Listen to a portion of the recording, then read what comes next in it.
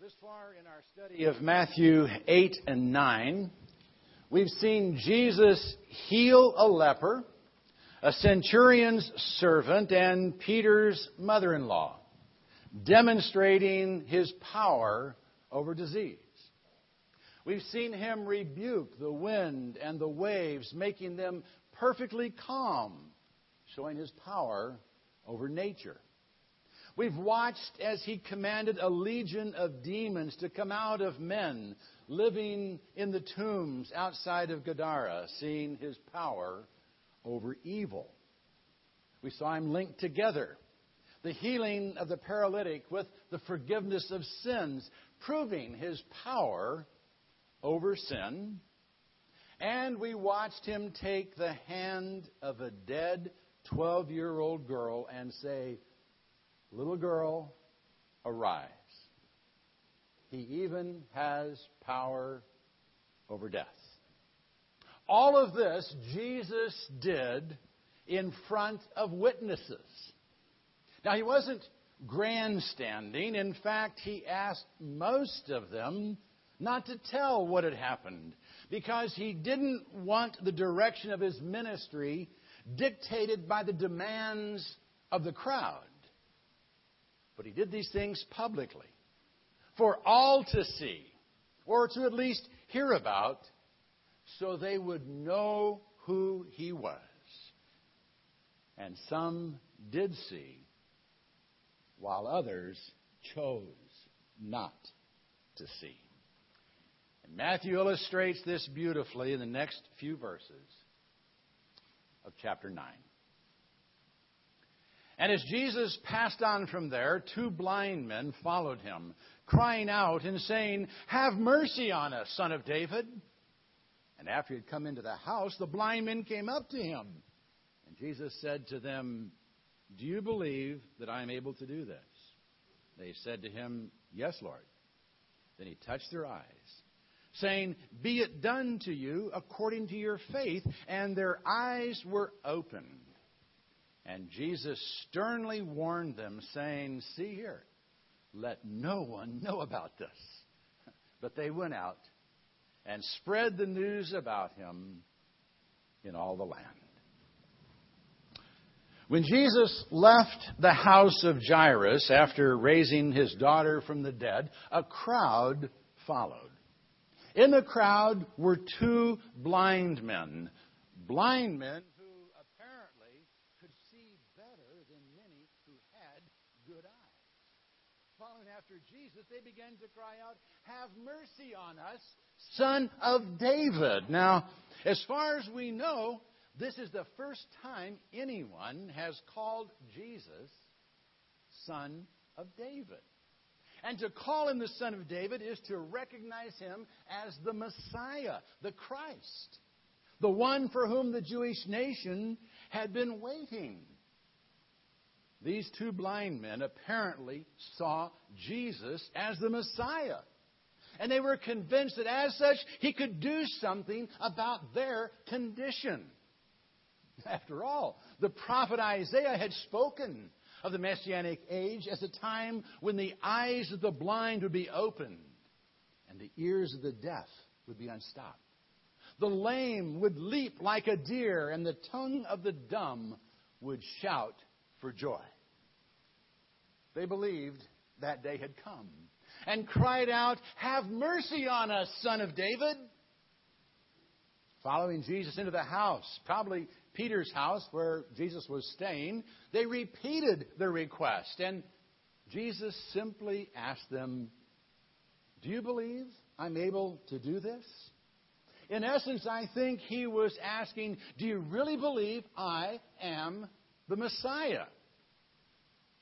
When they said, "Yes, Lord," he touched their eyes and said, "Be it done according to your faith." Their eyes were opened. The blind men could see. Jesus sternly warned them, and the text emphasizes the sternly. He really didn't want them telling everyone what he had done or who they believed him to be, at least not yet. But they disobeyed him, and spread the news throughout the land. The results of their witness and the events that followed did, however, enable even more to see. Let's read on. And as they were going out, behold, a dumb man, demon-possessed, was brought to him. And after the demon was cast out, the dumb man spoke. And the multitudes marveled, saying, nothing like this was ever seen in Israel. Isaiah had said the dumb would shout for joy. And who would be more joyful than someone who had been made dumb by demons? Now, kids, when we say dumb, it's a phrase meaning you can't speak, okay? Just want to clarify that for the kids this morning. I mean, you adults all knew that.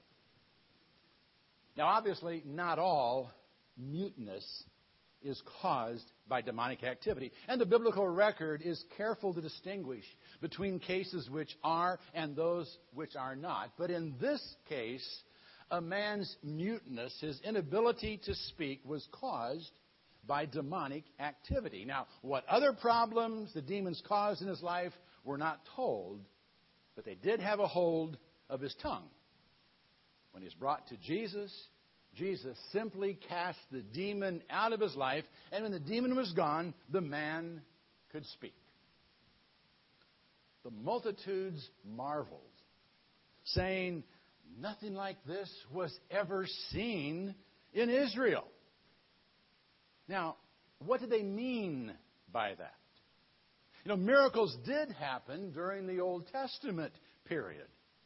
In fact, numerous miracles were associated with the ministry of Moses. From his call at the burning bush, to the signs and plagues that broke the grip of Egypt, to the events at Sinai. Miracles weren't unknown. Elijah and Elijah even raised the dead. But the multitudes saw in Jesus something that had never been seen before. They saw the fulfillment of Isaiah's prophecy.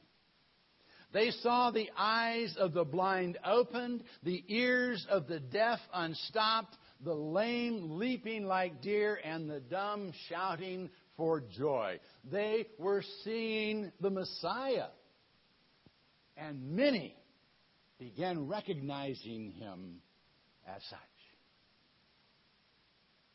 Others, however, refused to see. But the Pharisees were saying, he casts out the demons by the ruler of the demons. The Pharisees couldn't see who Jesus was because they didn't want to see who Jesus was. They had too much at stake.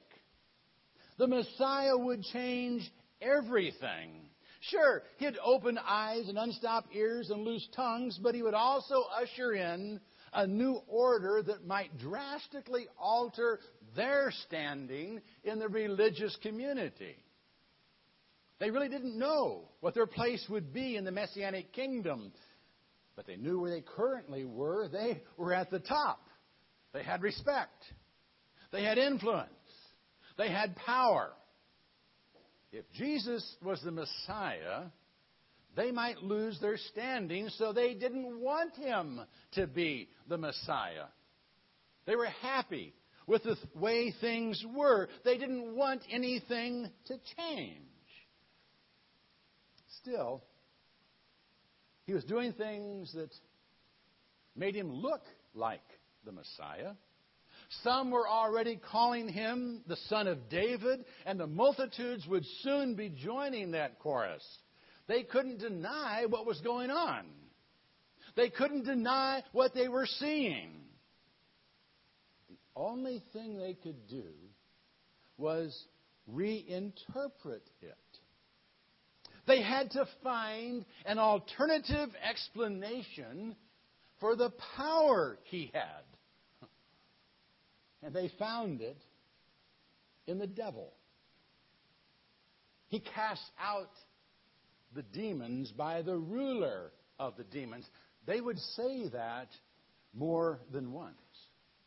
When we get into the 12th chapter, we'll see it again, and we'll see Jesus' response.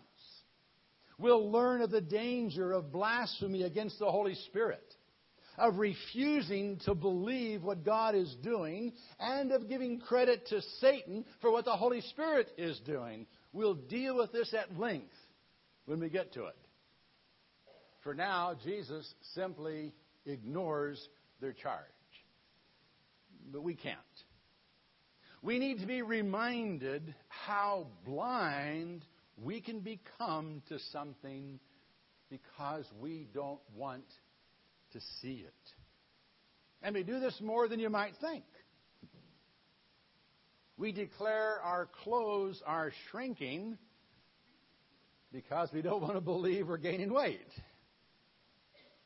We swear they're using smaller print because we don't want to admit our eyes are getting bad.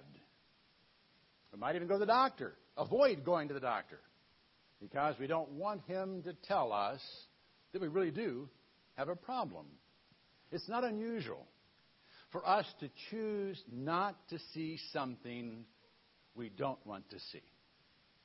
Most of the time, doing so is relatively harmless, but it can be fatal. And even worse, when it comes to spiritual truth, it can have eternal consequences. And let's not kid ourselves. God is not to blame for our spiritual blindness.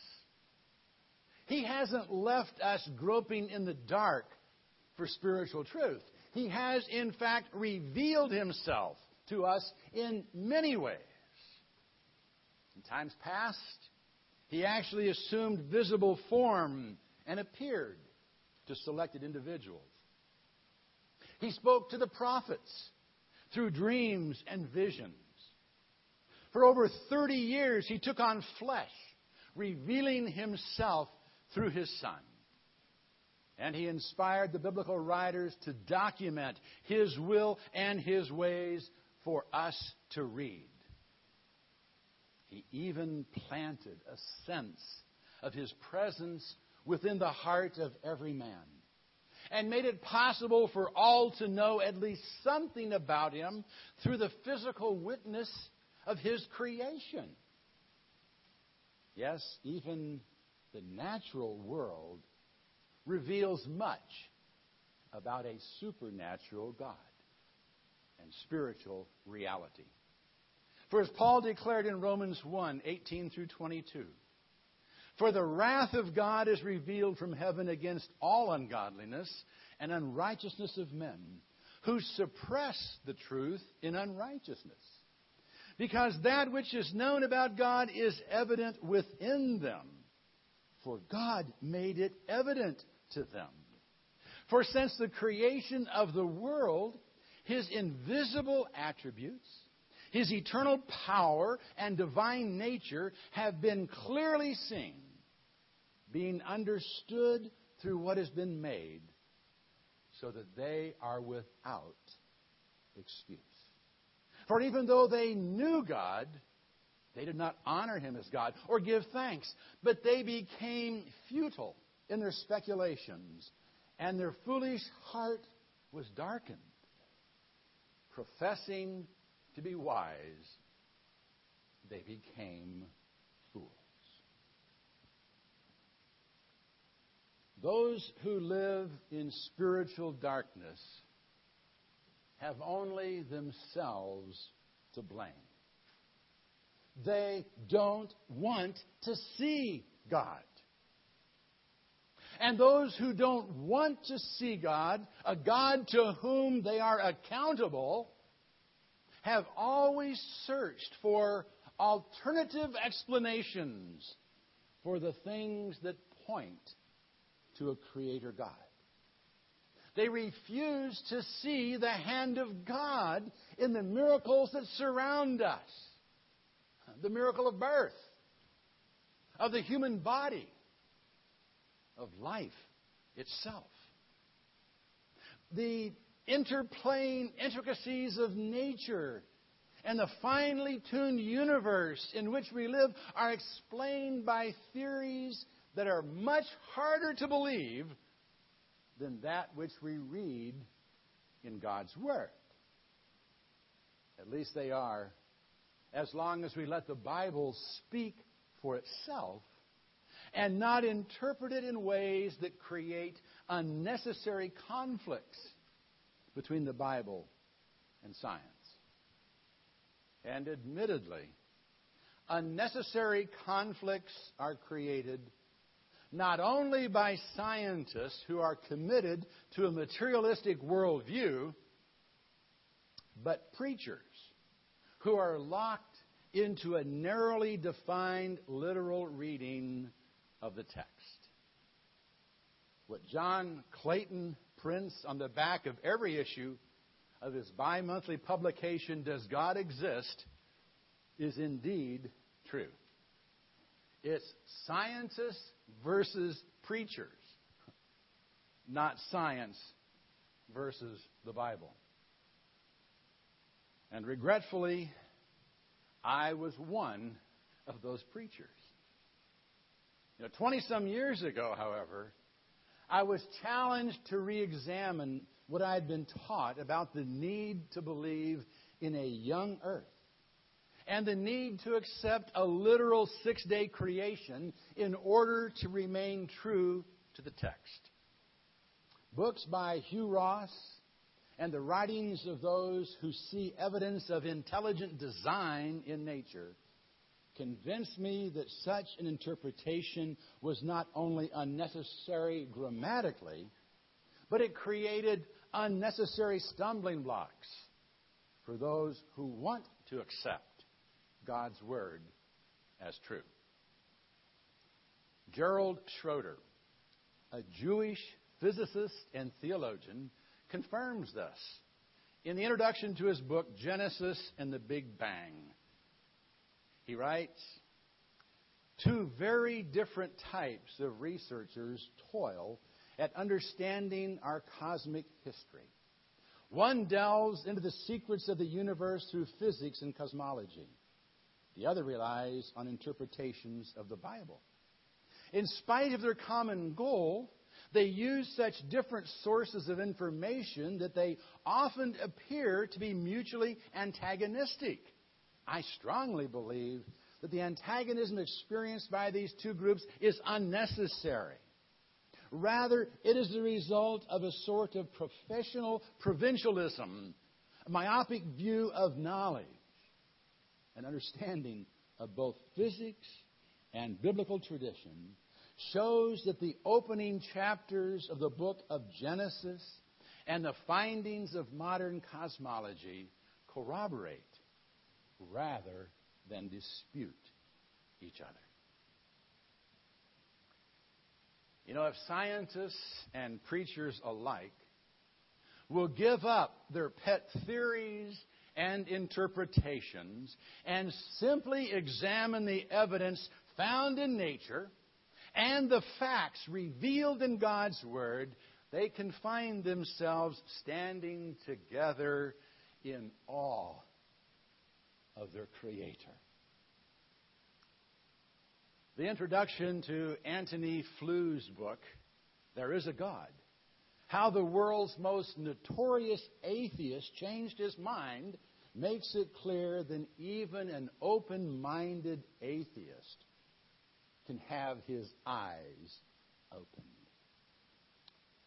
A wave of modern atheists, now this was written just about 7 years ago, a wave of modern atheists have taken center stage and brought the long-standing debate about the existence of God back into the headlines. Spearheaded by Richard Dawkins, Sam Harris, and Christopher Hitchens, this new atheism has found a powerful place in today's culture wars. Although this movement has been billed as new, the foundation of its argument is indeed indebted to philosopher Antony Flew and his groundbreaking paper, Theology and Falsification, the most widely reprinted philosophical publication of the last half century. Flew built his highly acclaimed academic career publicly debunking the existence of God. But now, the renowned philosopher has arrived at the opposite conclusion and officially joined the other side. In There Is a God, Flew discloses his newfound belief in a God who created the universe. Flew earned his fame by arguing that one should presuppose atheism until evidence of a God surfaces. He now believes that such evidence exists. There Is a God reveals for the first time the scientific discoveries and philosophical arguments that turned him from a staunch atheist into a believer. With refreshing openness to argument and an absence of anger and hostility that have been hallmarks of the new atheism, Flew shows how his commitment to following the argument wherever it leads resulted to his own astonishment, to his conversion to belief in a Creator God. I've got 2 copies of the book on my desk if you want to read one.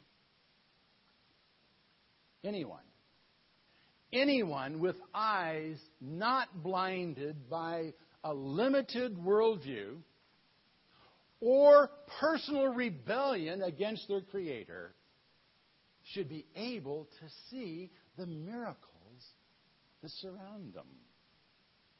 If you can't see the hand of God at work in the world and in your own life,